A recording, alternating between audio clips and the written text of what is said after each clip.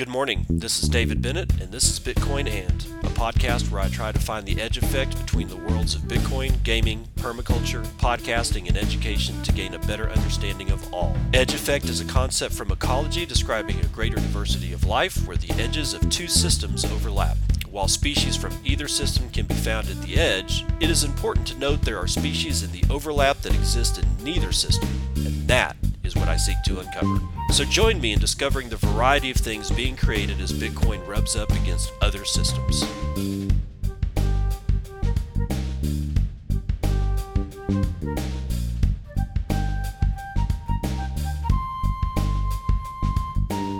It's 9:08 a.m. Central Daylight Time. It's the 23rd of May, 2022, and this is episode 594 of Bitcoin And. Got some lousy news up. So I'm going to try to balance some of that with, some happier stuff. We're going to talk about a woman named Wendy Williams. You may or may not know who she is. I did not know who she was until my wife brought me this story and said, you probably would want to cover this on the show. And we'll get into that and why it's just like really freaking lousy. We skated over Bitcoin Pizza Day. We'll have a little bit on that to kind of lighten the mood a bit.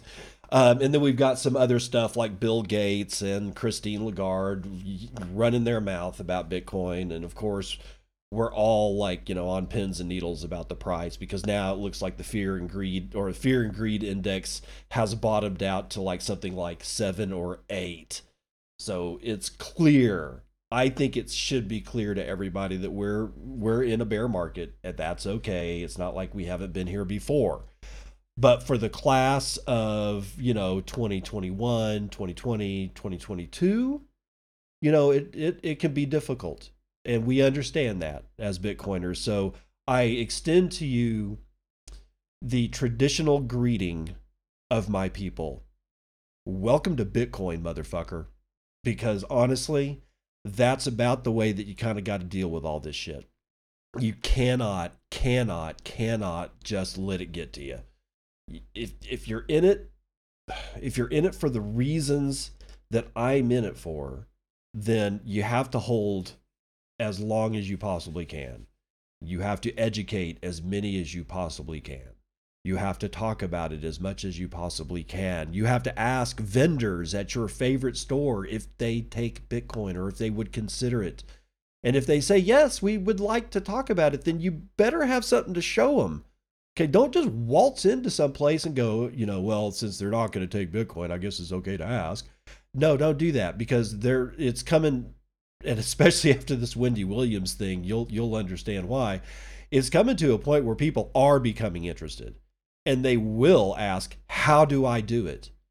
You better have a manual. In fact, it'd be really great, and I would try to do it myself, but I'm afraid I'd fuck it up so bad that it would actually be a mess. But literally have a manual with you so here's how to talk about it if they say yes. Here are some apps that they can use. Here's how you would run point of sale. This is how you would get, because these vendors are going to have to pay their vendors. So how do you get to a situation where they understand that they can save some in Bitcoin and have the other converted immediately to cash, like using Strike or something like that? How do you put a system together where you can walk into a mom and pop, drop it on the table, and they say, I am interested. How would I do this? And you can open the book and just say, here's how we start.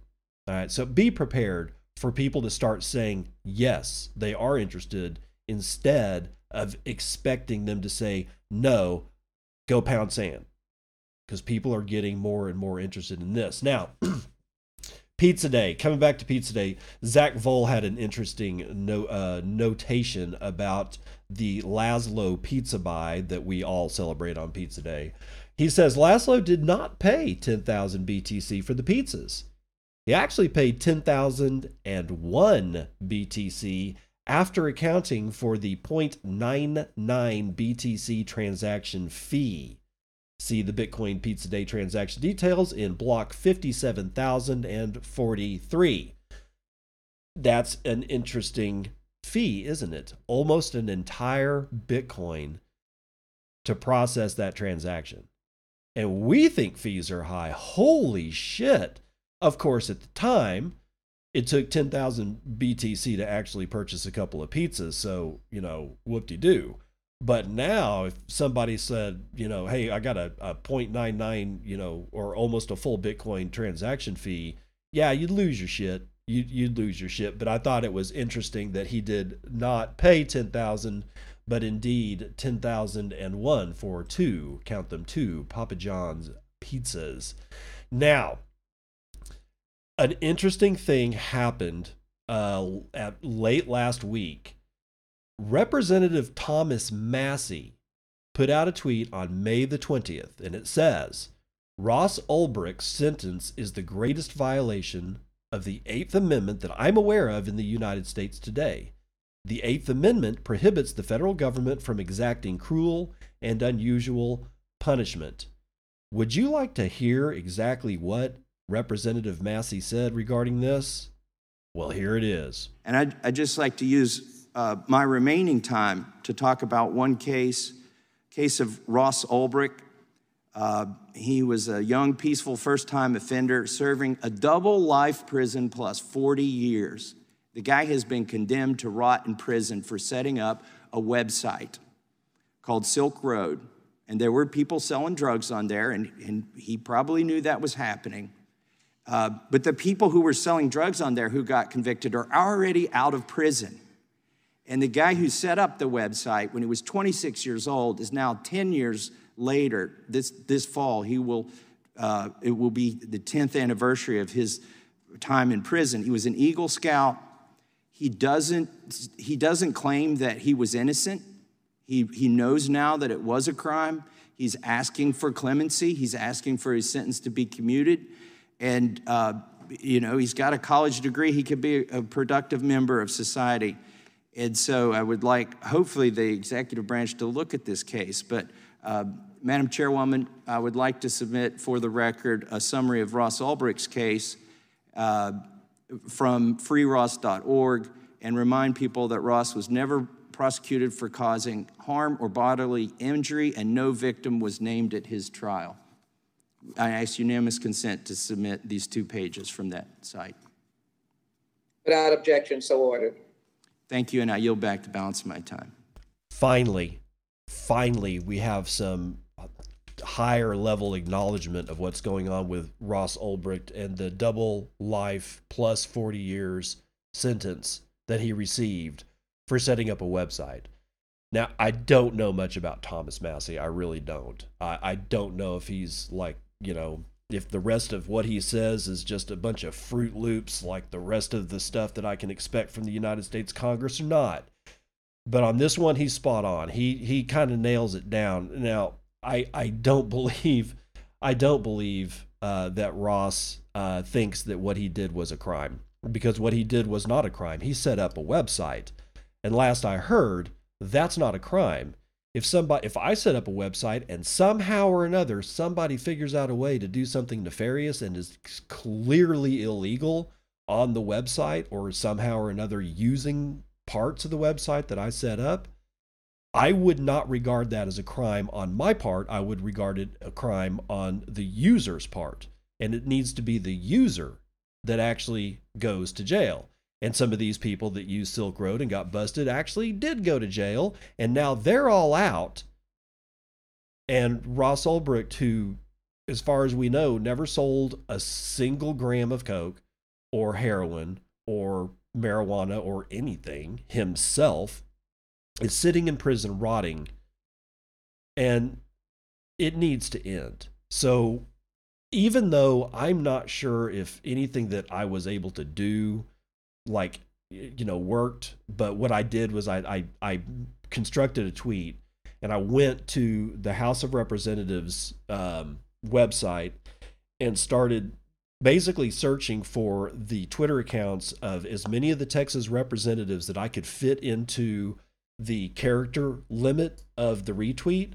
And then I posted an image of Ross Ulbricht himself so that I could add 10 more Twitter accounts of United States, or at least Texas representatives in the House of Representatives of the United States of America.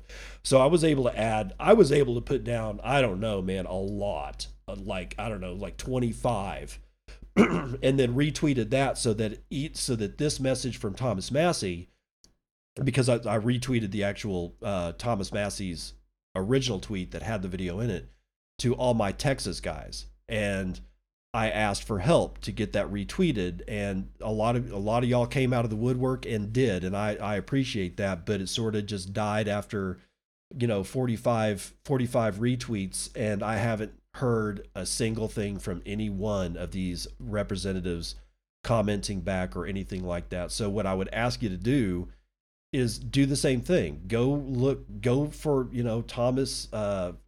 Thomas Massie's tweet. Go look for it. You can find it. In fact, let me give you his. It is at Rep REP Thomas Massie, Massie, all one word, Rep Thomas Massie, and it was on May the 20th.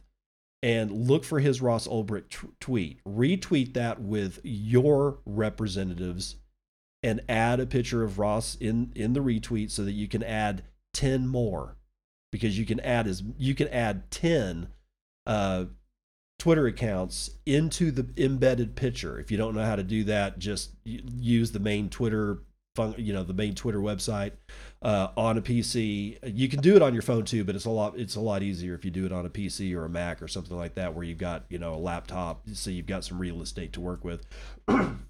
Please do that. Let's get this kid out of jail. This is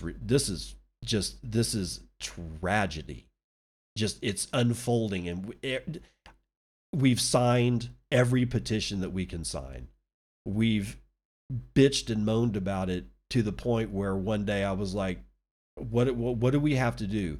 Do we literally have to get 5,000 people to storm the prison and go get him out like some kind of modern day Bastille? I would rather that not happen, but this kid needs to get out.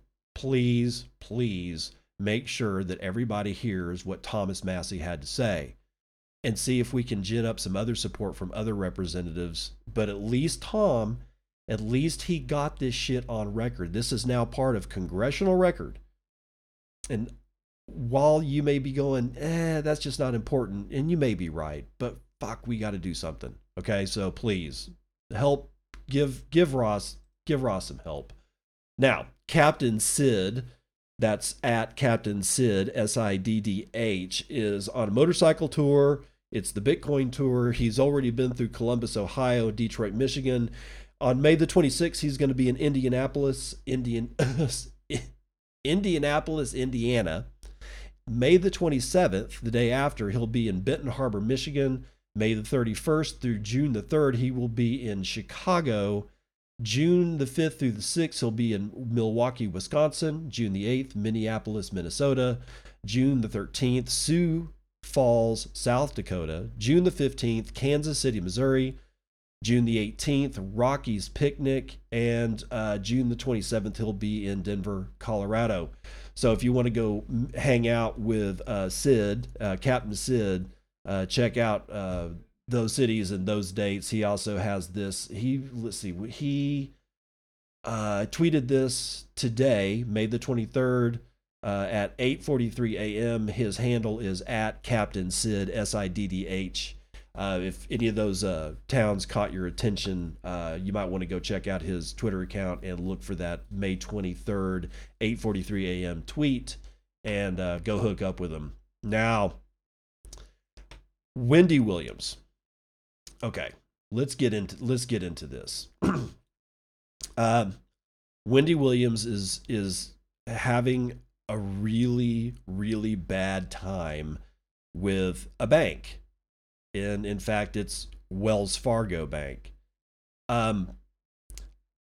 She has put out like a TikTok video or something like that, or it was Periscope or something, some kind of video where she talks a little bit about what's going on. And I think it would be better for her to say to you in her own words what's going on, and then I'll come back and we'll hammer out some of the details as to just how insidious this shit really is.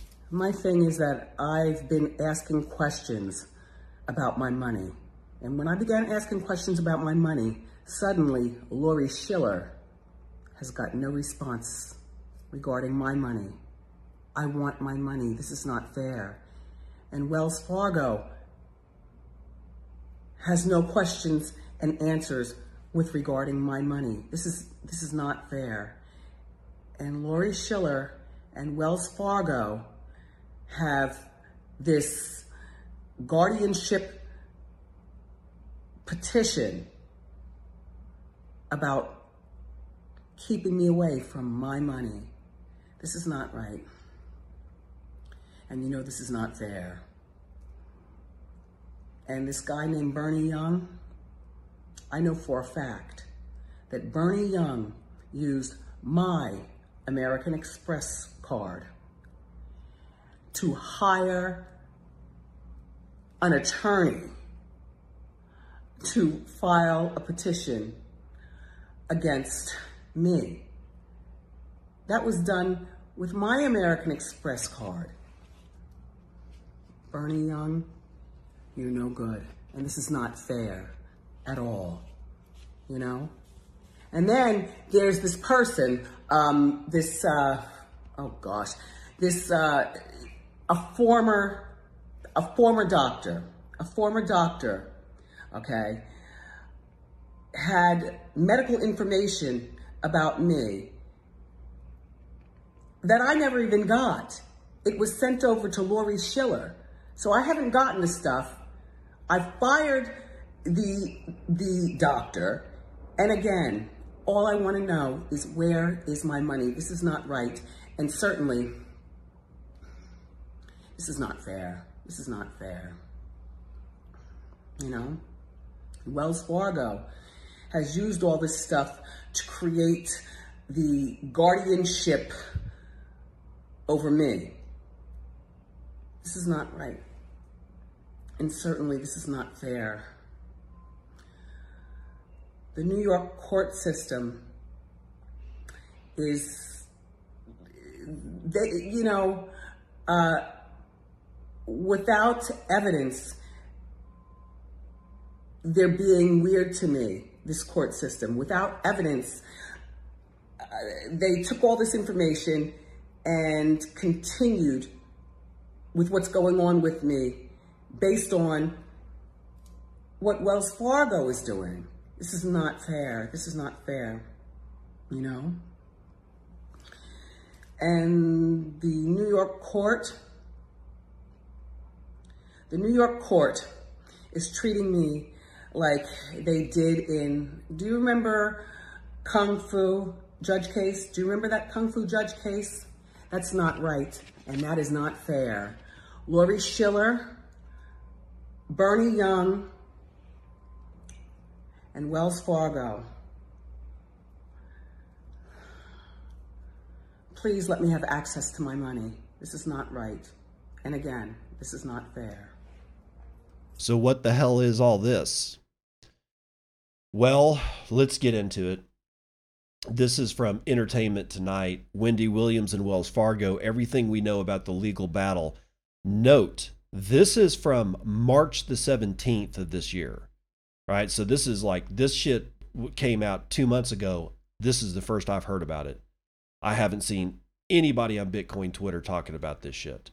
Because if you're listening to this show, you already know where this is going to go. Okay. This is going to go to Bitcoin Fixes This.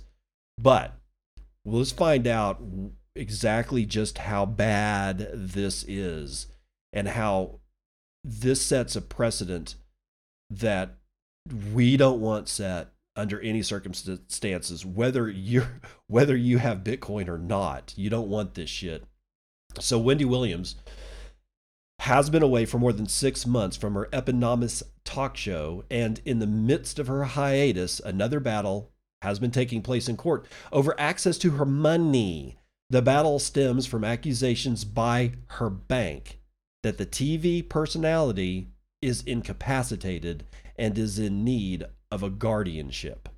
The 57-year-old TV host, however, is fighting back, says she's fine and of sound mind, and her lawyers went to court in an effort to help her regain access to her money in both her personal and business accounts at Wells Fargo. Here's everything that's transpired so far and what we know about her new legal battle. Now, this first part, okay, I'm speaking here outside of the article, talks about her health struggles. Okay, she's a 57-year-old woman. She's one of the people that used to be on Good Morning America for ABC, and she has her own television show. Do I know anything about this woman? No, I do not. However, I'm not going to read this litany of health problems because there's like, she's got Graves' disease. She's got some problems with her lymph system. It's, these are medical conditions that they're medical. They're not psychological. Of course, they're going to cause a psychological impact on somebody because this is, it's all bad news. But she's getting help. She's getting medical help. Okay, so that's where the whole doctor thing comes in, about the doctor handing over a whole bunch of notes to the Wells Fargo's attorneys. But I'm not going to read that section, okay? Because it's a very long article and we've got to get through it. So let's get to the meat of the matter. Wells Fargo freezes Williams bank accounts, plural.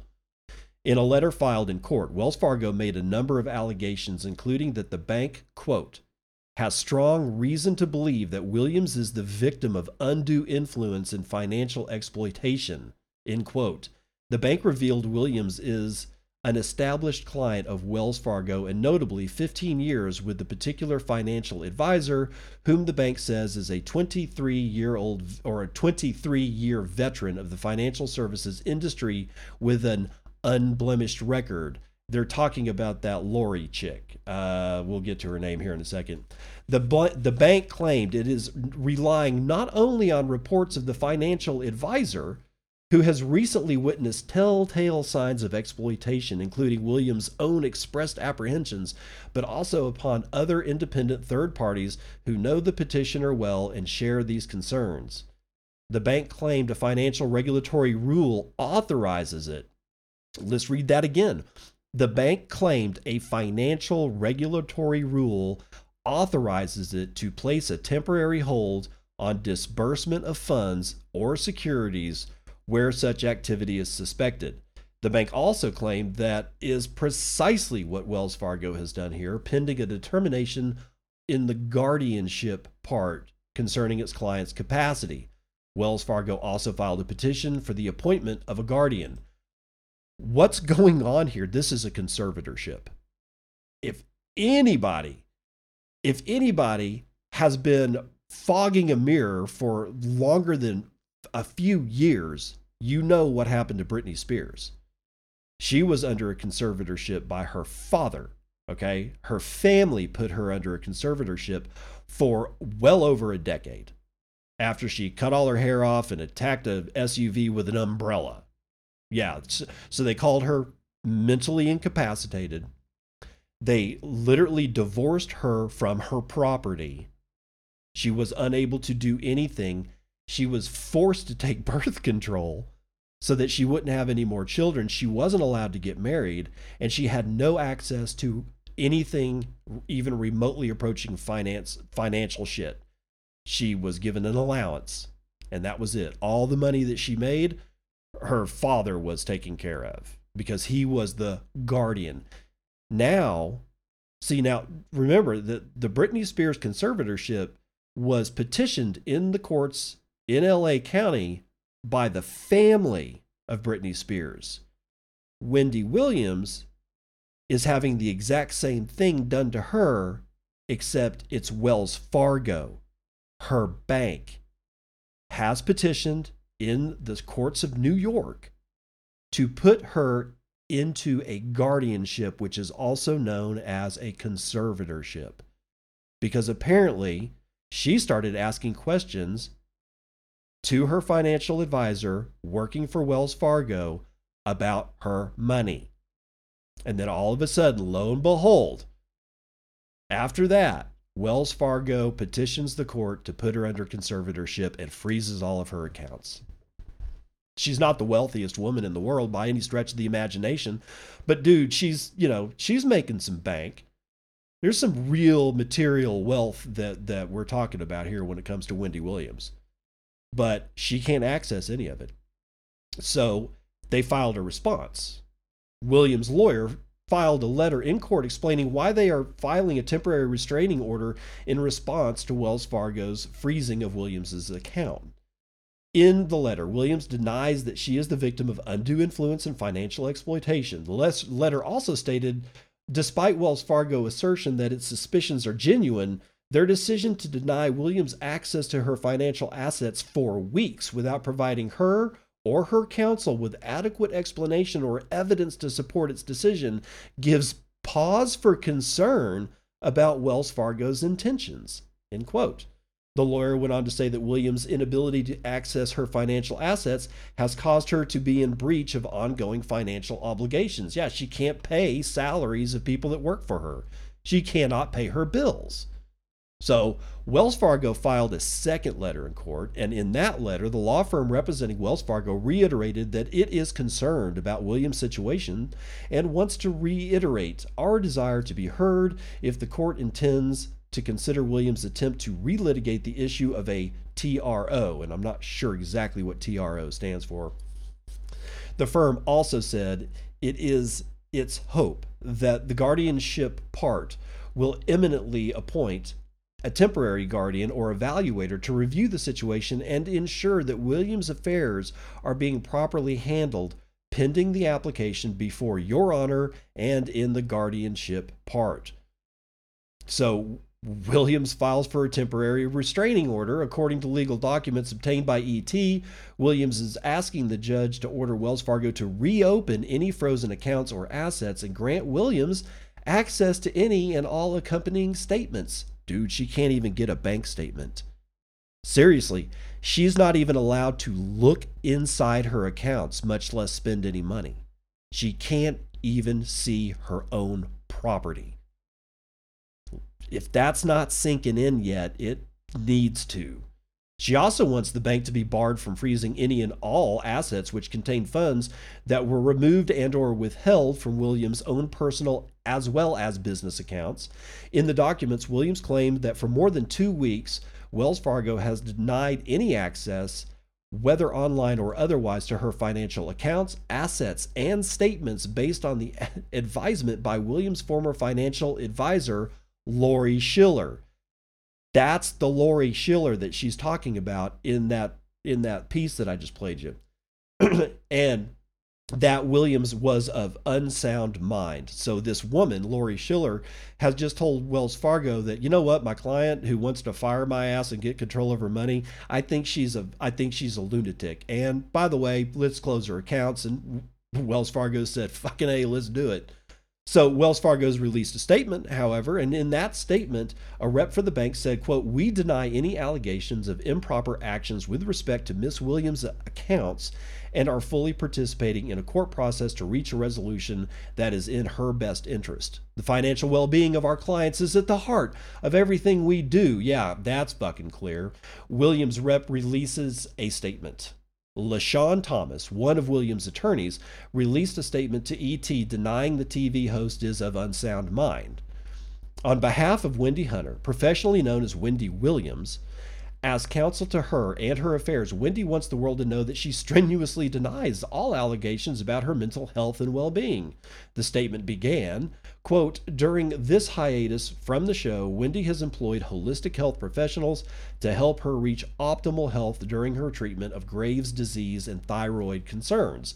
It saddens her that Wells Fargo has chosen to believe the allegations of a former employee who is upset because she no longer has direct and unfettered access to Wendy's financial affairs.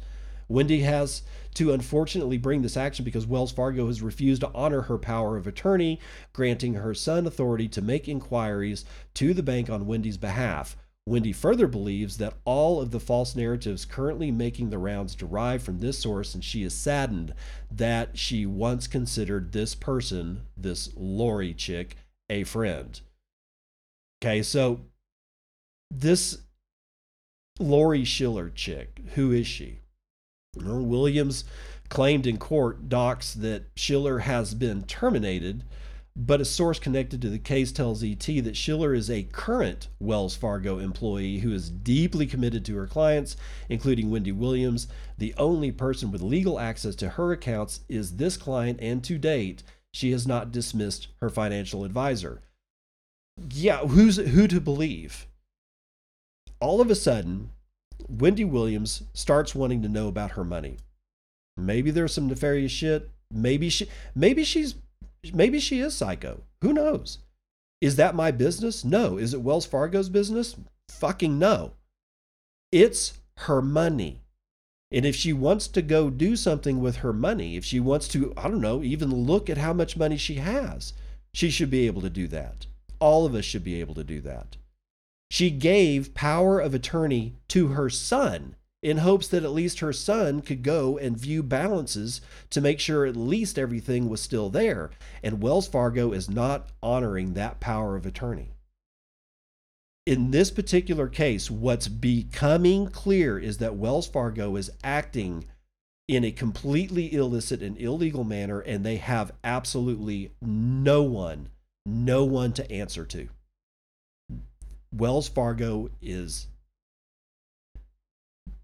I don't even know how to explain this one.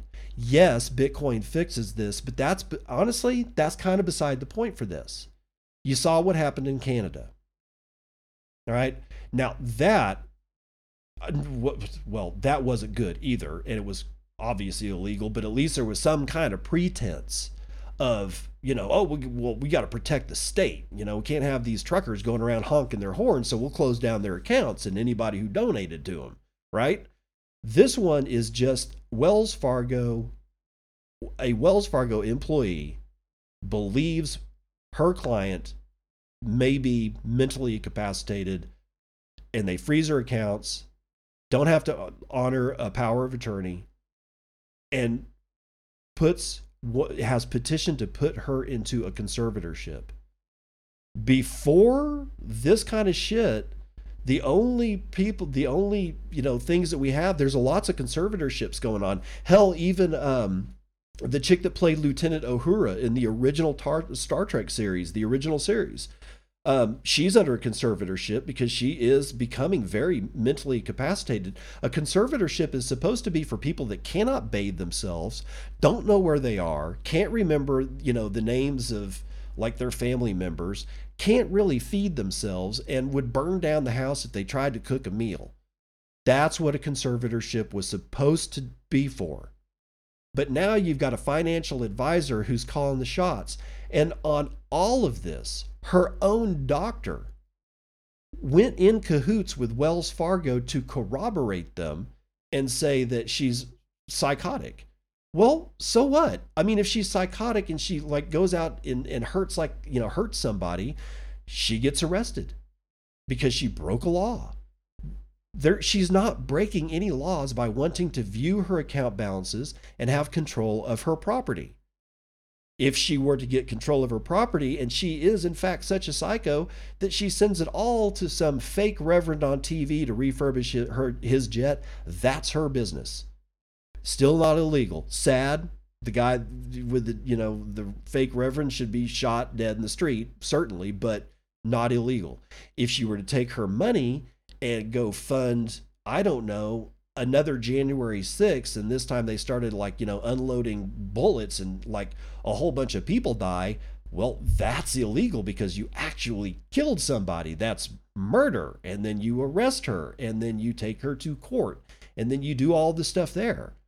But when you've got a financial advisor that can legally pick up the phone and have you put into a conservatorship because you ask questions about your money, fucking A, Bitcoin fixes this. So is there anything to be done? Well, if this is going to become a thing, and I think it is, I think if Wells Fargo wins this and successfully puts her under a long-term conservatorship, you can bet your bottom dollar that none of us are safe at all. Because at one point or another, we can walk into a branch and say, I'd like to take out half my money, and have the teller look at me and say, I think you might actually be crazy. And then all of a sudden, here comes the bank manager. And the next thing I know, I can't get any of my money out of the bank. And if that can happen to Wendy, it can happen to any of us, whether we're a television personality or not. Because if they pull this shit off with a well-known person like Wendy, what are you going to do? How are you going to fight that shit? You're not. So there's a whole host of people that are like, my wife puts it this way, psychiatric survivorship, where at one point or another, you're put under any kind of psychiatric care, whether it's voluntary or involuntarily. There's a lot of people that went to a psychiatrist just because they wanted to treat anxiety and depression, and it turned into a shitstorm, and it got bad. And she wrote, that's one of the things that she studies is psychiatric survivorship, being a survivor from the psychiatric world.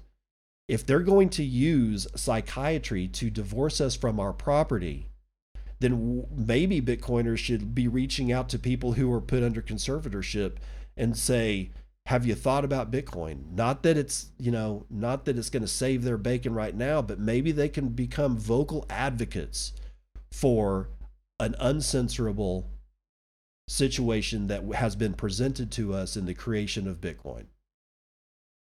Man, our heart goes out to Wendy. It really does. And while I am still able, without having to ask permission, it's time to run the numbers.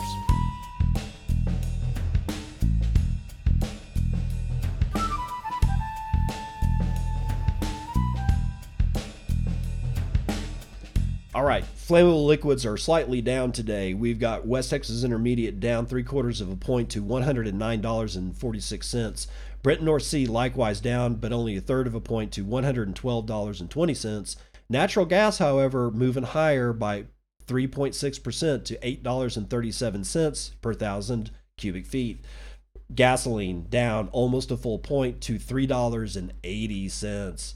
All shiny metal rocks are doing well today, but gold is literally the biggest loser because it's up only a half a point to $1,851.70, while everything else is up even more. Silver is up 0.86% to $21.86. Platinum making a move 1.5% higher. Copper 1.36% higher, and palladium is the biggest winner of today, 2.18% to the upside. Agricultural futures are mixed, and it appears that wheat is the biggest winner, 1.75% to the upside. Soybeans are down 0.75%. Corn is up 0.75%. And sugar is down half. And who else is doing good? Rough rice is 1.5% to the upside. Indices, Dow going to be up 1.4%. S&P up just over 1%. NASDAQ up almost a half point, and S&P Mini 0.56% to the upside. Real money is holding at $30,224.48. We have only had 469,000 BTC sent in the last 24 hours. That's just under 20,000 BTC every hour on the hour. With 1.87 BTC as an average transaction value, we're low on the median at 0.016 BTC, or just under $500.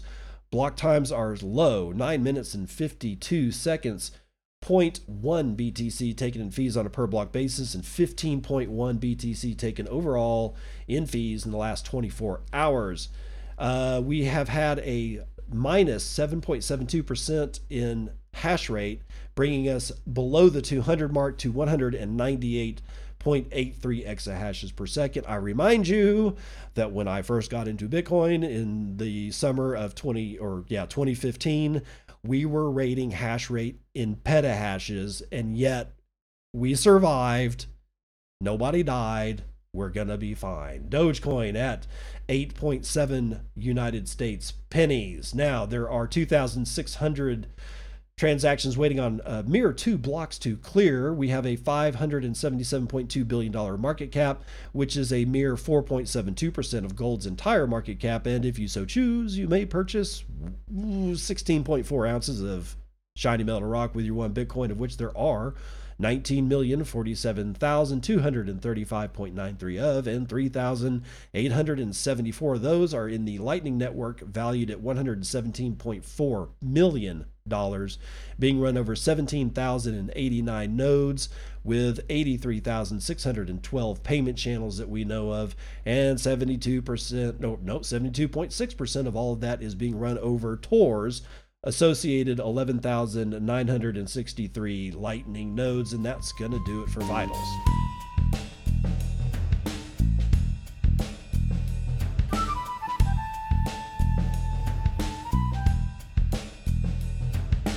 Now let's get a little bit of happiness going on after that whole Wendy Williams thing. How Bitcoin Pizza Day resembles Festivus. Anthony Feliciano is writing it for Bitcoin Magazine. Bitcoin Pizza Day, the fabulous event that takes place once each year on May the 22nd. I won't bore you with the details. Laszlo Hanyecks paid 10,000 BTC, actually as we know it's 10,001 BTC for two Papa John's pizzas in what's widely believed to be the first transaction of Bitcoin for a physical good. Yeah, we're forgetting about the alpaca socks, but let's just go with it. Let's put some dollar value on this transaction. 1, the 2 pizzas together were roughly valued at $41 at the time based on the amount of Bitcoin paid.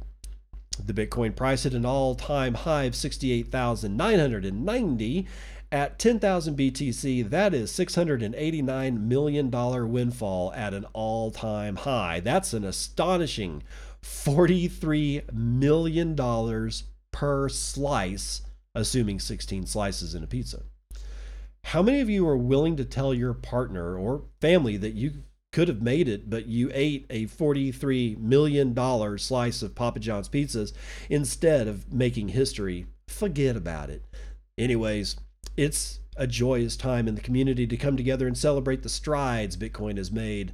The day feels like our Festivus. We begin with the airing of grievances, how governments around the world continue to print money endlessly, blame the other side of the political aisle, debank people, all while continuing to rob their citizens of wealth preservation through inflation. Next, we move on to feats of strength, where every day the Bitcoin community comes under a barrage of FUD from lame street media, eco-terrorists, politicians, gold bugs, altcoiners, central bank, IMF, etc., etc. But the community perseveres. For every group mentioned above and their qualms about Bitcoin, there is equally devastating news released about said groups that only makes the case for Bitcoin stronger while weakening their position. And finally, we have Festivus miracles. Why we all come out to celebrate this day. We celebrate as a community of like-minded people from all backgrounds and beliefs. There is a feeling of hope with Bitcoin not felt in a long, long time by people who have taken the orange pill.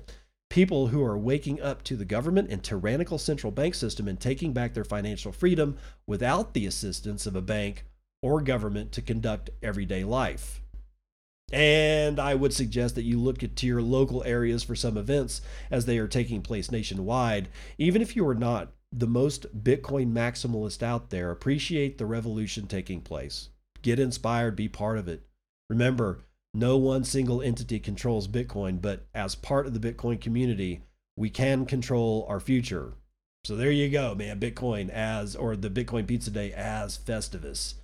Interesting. Okay. Let's face it. Not much in the article, but after the Wendy Williams thing, we got to laugh because we're coming right into the face of Bill Gates. He doesn't invest in Bitcoin, says it doesn't add to society. Sean Amick tells us more about this goon from Bitcoin Magazine. Bill Gates, the 4th richest person in the world and founder of Microsoft, held an Ask Me Anything on Reddit, which was proven to be true on Twitter, where he explains he does not invest in Bitcoin because it is not adding to society. Is he wrong? When a Redditor asked a Redditor asked Gates what he thought about Bitcoin and other cryptocurrencies, Gates replied, quote, "I don't own any. I like investing in things that have valuable output.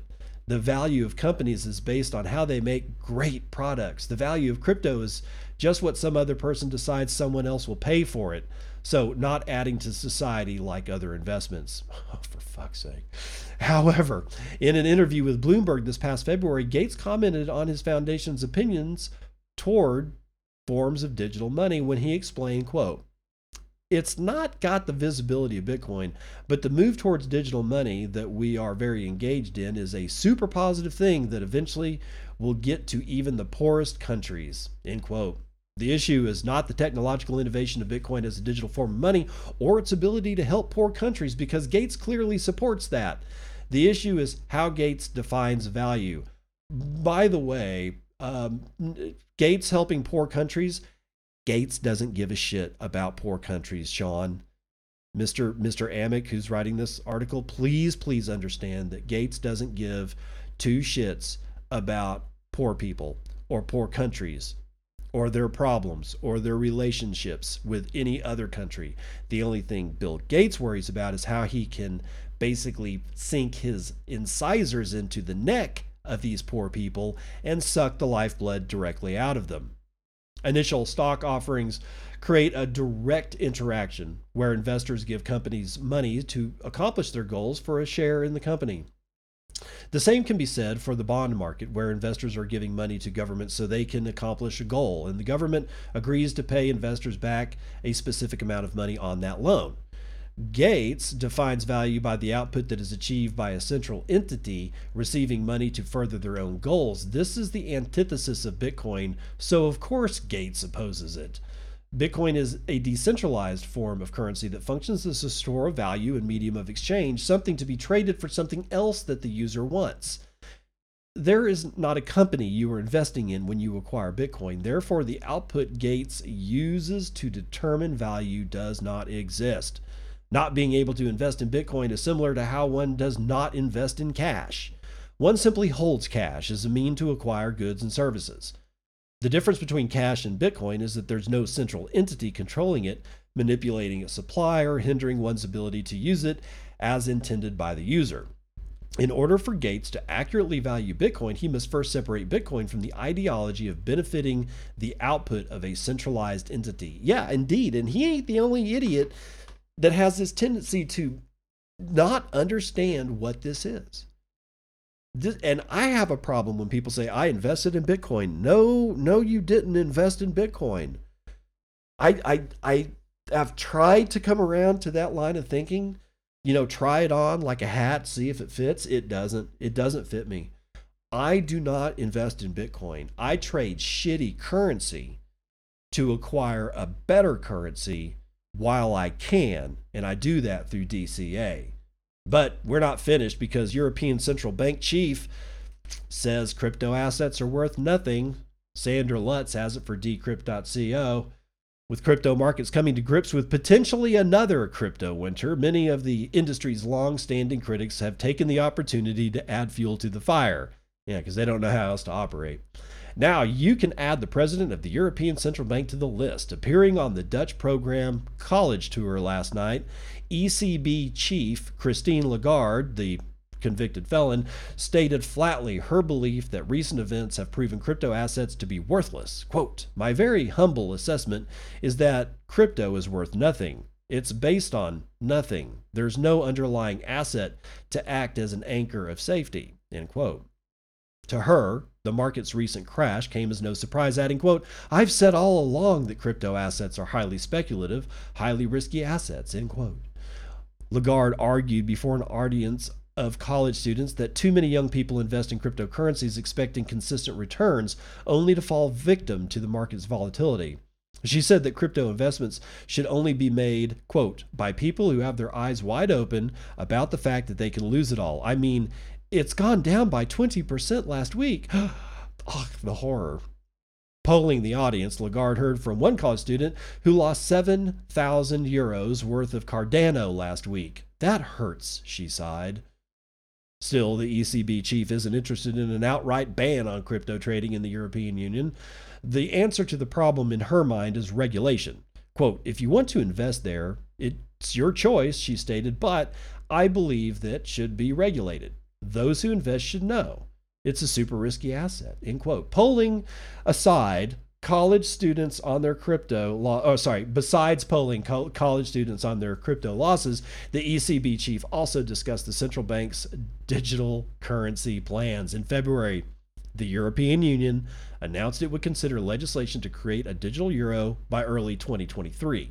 Lagarde had previously stated that the process of actually creating an EU central bank digital currency backed and issued by the European Central Bank could take up to 4 years. Quote, the day when we have the central bank digital currency out, any digital euro, I will guarantee it. Lagarde told the audience last night, quote, so the central bank will be behind it, and I think that's vastly different from any of those things. And she's referring to crypto. When the ECB polled EU citizens about a digital euro last year, the majority of respondents said they would like the currency to run on a blockchain.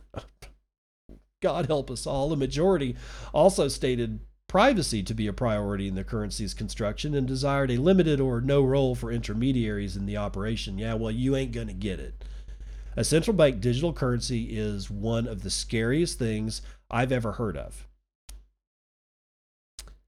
Because in the case of Wendy Williams, Lori, whatever her last name is, Lori Schilling, she could simply not even call anybody. She could just at her computer just freeze, she would literally not even, you could just say, all you can do is now eat at Burger King. We're going to reprogram all of your money so that it is only good at a Burger King. Sorry for you. You want a Rolex? Nope, you're not going to get it. You want to rent a car? Nope. You want to fly somewhere? Nope. You're not going to be able to even buy a ticket. Even if you have a passport that is a valid passport from the country of your birth, if your country rolls out a central bank digital currency and you are not holding Bitcoin, you will not be able to purchase anything other than what they tell you you can. And that's going to include boat tickets, plane tickets, any way to get out of the country if they so choose. Even though you have a valid passport, they can keep you in the country. They don't even have to cancel your passport anymore. They'll just tell American Airlines, and American Airlines doesn't even have to be told. They'll just program the money that she'll walk, some person will walk up to the counter. Hey, I want a ticket to Zimbabwe. And they'll go, sorry for you, pal. You're not cleared to buy travel at this point. If you are listening to this show and you are for central bank digital currencies, stop listening to this show, because you either don't understand what this shit means, or you're one evil son of a bitch that I don't want listening to my show. Now, getting Bitcoin. Like I said, I don't like the whole term investing in Bitcoin. That's just, you don't invest in it. You're trading one shitty currency for a good currency. How? Yeshua Gola from Cointelegraph says dollar cost averaging or lump sum. Which Bitcoin strategy works best regardless of price? The massive drop of Bitcoin has left investors in a predicament about whether they should buy Bitcoin when it's cheaper, around 30,000, or wait for another market sell-off. This is primarily because interest rates are lower despite Federal Reserve's recent 0.5% rate hike. Meanwhile, cash holdings amongst the global fund managers have surged by 6.1% to $83 billion, the highest since the 9/11 attacks.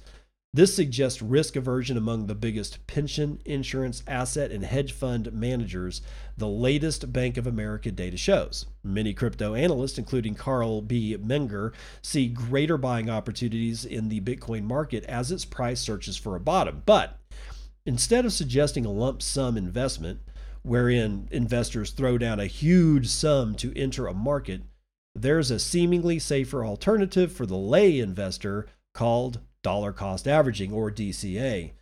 That strategy is when investors divide their cash holdings into 12 equal parts and buy Bitcoin with each part once every month. In other words, investors purchase more BTC when its price declines and less of the same asset when its price rises.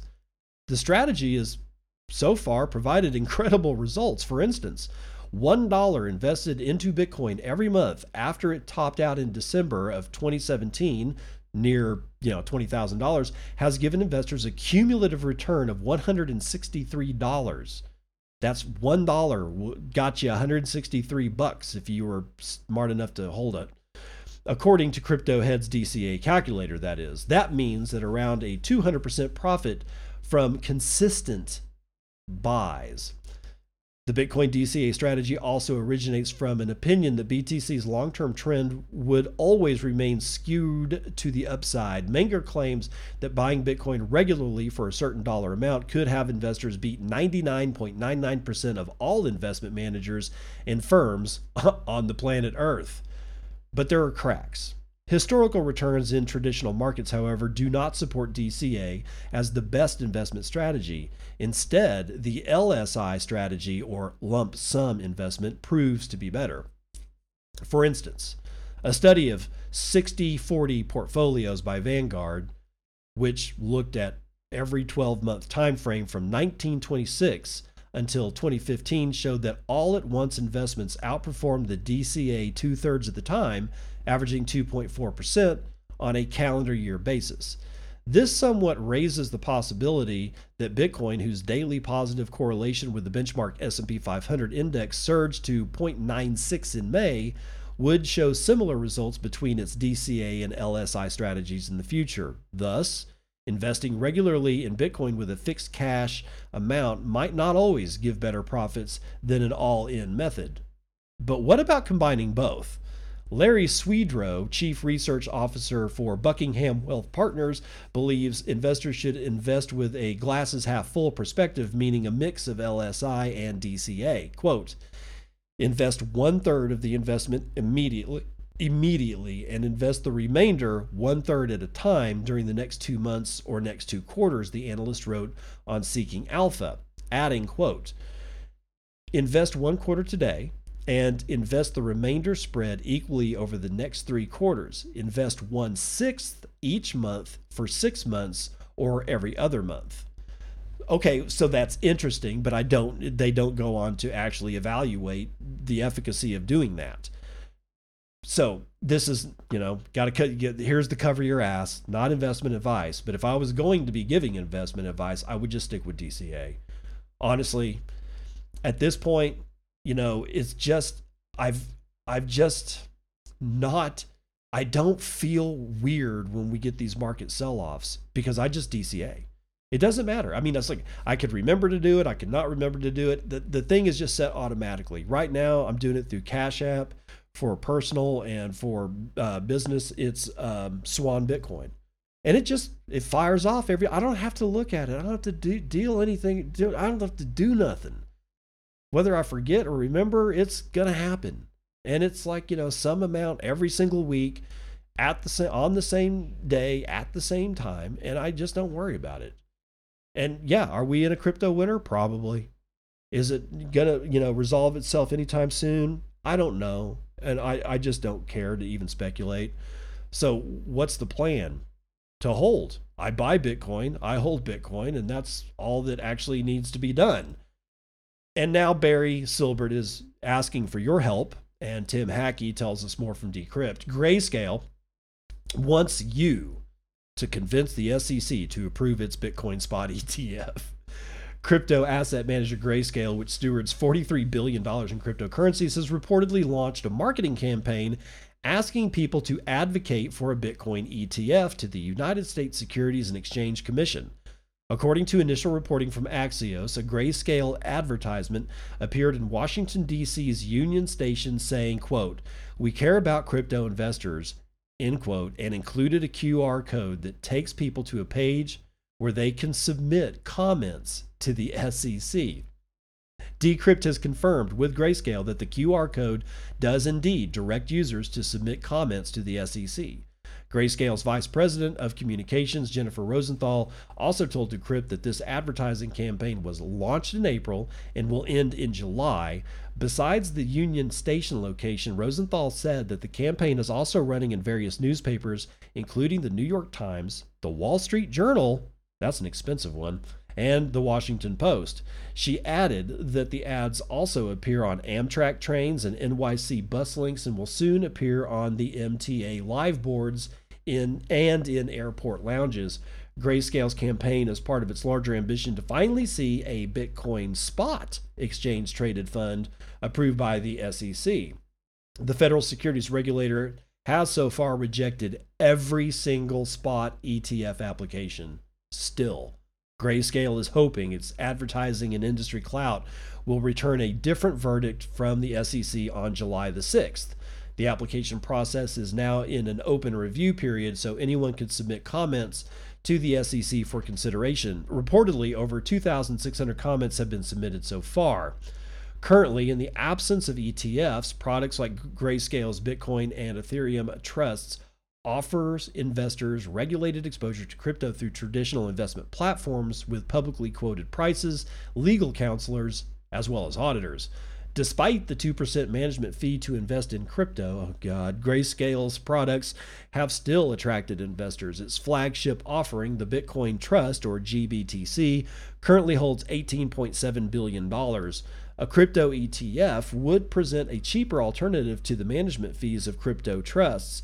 It would also help Grayscale repeg its Bitcoin Trust to the actual price of the underlying asset. Last month, shares of GBTC hit record lows against its net asset value. It currently trades at a 30.72% discount, according to data from YCharts, although it has historically traded at an average premium of 37%. In October of 2021, Grayscale formally filed an application to convert its flagship Bitcoin Trust into a Bitcoin Spot ETF. Should the SEC approve the conversion of GBTC to a Bitcoin Spot ETF, Grayscale says an arbitration mechanism would be activated through the availability of simultaneous share creations and redemptions, likely realigning GBTC share prices to trade in line with NAV. Should the SEC deny Grayscale's Bitcoin ETF application, Rosenthal told Decrypt that all options are on the table and we will always advocate on behalf of our investors. All right, so I think Grayscale the GBTC has the greatest potential for becoming a spot ETF. Will it happen? I don't know. But I can guarantee you this. I mean, at least they've got a track record of the Bitcoin Trust as it has been, it's been around for years. Barry Silbert and his crew, I mean, he's not the greatest person when it comes to Bitcoin, but he's clearly not the freaking worst either. And they've got clout. They've got street cred, for better or for worse. So if anybody has a chance of getting a spot ETF through the SEC, it's probably going to be Barry. And why do we need it? Well, we don't need a spot Bitcoin ETF. But my problem is we also didn't need a Bitcoin futures ETF, and now we have a whole shopping cart full of different ones out of different countries.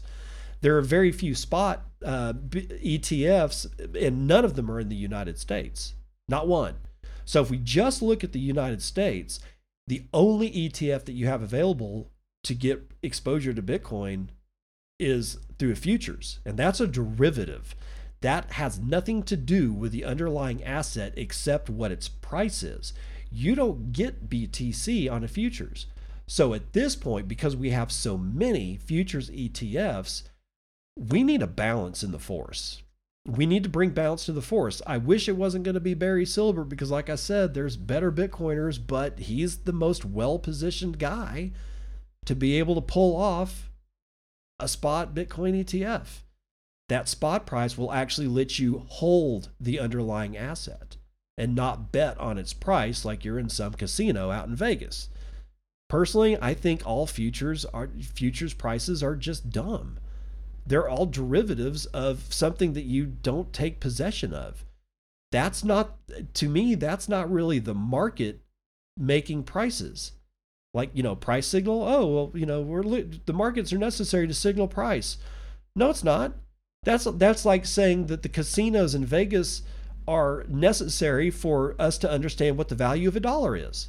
No, that is not the way this shit rolls. Because we have so many futures ETFs that are bullshit products, we at least need one spot ETF to bring some kind of balance back to this. I wish we didn't have any of it, but we do. And, you know, whatever. But be that as it may, we'll have to see what happens on July the 6th. That's going to do it for the Morning Roundup.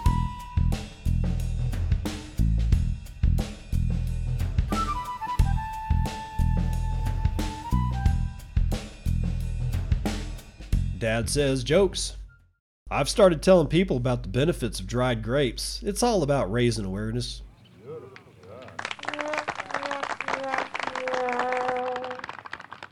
We might want to raise some awareness about this Wendy Williams thing. I'm serious, guys. Well, like I said, I don't know the woman. I don't sit down and watch Good Morning America. I know what it is. I grew up with it. It was always on the TV when I was a child, but, you know, it's gone through many cast members since then. And now we're in the age of, well, clown world and stupidity. But so I don't know if she's like somebody who, if I were to listen to her, would figure out that she's not somebody who's worth, I don't know, walking across the street to piss on, put out if they were on fire. But it doesn't matter what she believes. She could believe that all libertarians are just, you know, terrorists. She could believe that Trump is the greatest thing since sliced bread. She could believe that Biden is not a potato head. He is. And it would not make a one whit of difference to me, because she deserves to have access to her money. And this conservatorship thing is bizarre. Having a corporation be able to level a conservatorship in court against a private citizen is the most terrifying thing I've ever heard of. That'd be like me walking, what if I walked into, like, let's say this shit passes, 10 years on, it becomes where it's like, I just, you know, walk into an Apple store, let's say, and I buy an Apple product, and I just make a off the cuff joke that, you know, maybe I'll use it to, I don't know, hack my neighbor's, you know, Wi-Fi, or hack my neighbor's Wi-Fi router so that I don't have to pay for Wi-Fi. And all of a sudden I'm locked down from all my finances because Apple determined that I might be psychotic. Or like I go into a Burger King or a McDonald's or some kind of bullshit fast food restaurant, and I say something that the manager is horrified about. And like, maybe I believe that the Second Amendment is a good thing. It is. And next thing I know, all my accounts are locked down because Burger King decided to put me under a conservatorship. Just because Wells Fargo is a bank does not give them any special rights. Think about it this way. What if it's a mom and pop store and they pick up the phone because you went in to go buy some vape juice or something? And you walk in and you say, I believe that the Second Amendment is a good thing. And then all of a sudden they pick up a phone and 30 minutes later, your accounts are all frozen. And you find out a week later that you are being put into a conservatorship. If Wells Fargo can do it, if they get this done, if this is successful, it's not about just pulling all your money out of Wells Fargo and protesting and cancel culture. That's not going to matter because Bank of America will be next. And after them, it will be, I don't know, whatever, just name a bank. Because if Wells Fargo can do it, all of them can do it. Bank of America can do it. If you think you're safe, because you're not the one going to the January 6th Capitol riot, you're not the one honking your horn in Ottawa, you're not the one that is saying things online like the Second Amendment is pretty cool and protects all the other amendments. You know, just because you're not one of those people does not mean that at one point or another you will say something that somebody is gonna find offensive. And if we allow this shit to occur, we're doomed. And the only people that have a way out at all is going to be Bitcoiners. But you're going to have a travel company that accepts Bitcoin that refuses to adhere to any kind of rules by the, I don't know, FTC or whoever handles travel in the United States. I mean, it's not going to be easy. we always knew it was never going to be easy, but dude, the Wendy Williams story, that one needs to sink to your heart, and you need to start reaching. Okay, I'm not going to tell you what you need to do. Maybe I'll start reaching out to people that are mentally compromised and ask them, start asking questions like, who else is under conservatorship? I know Miss Nichols from Star Trek Next Gen or Star Trek the original series, she's under conservatorship, but she may actually need it. There was a reason that it was designed, but to use it in this manner against somebody who merely started asking questions about her account, and then all of a sudden she can't even see her balances, dude, that shit should chill you to the bone to the point that you become the Frosty the Snowman.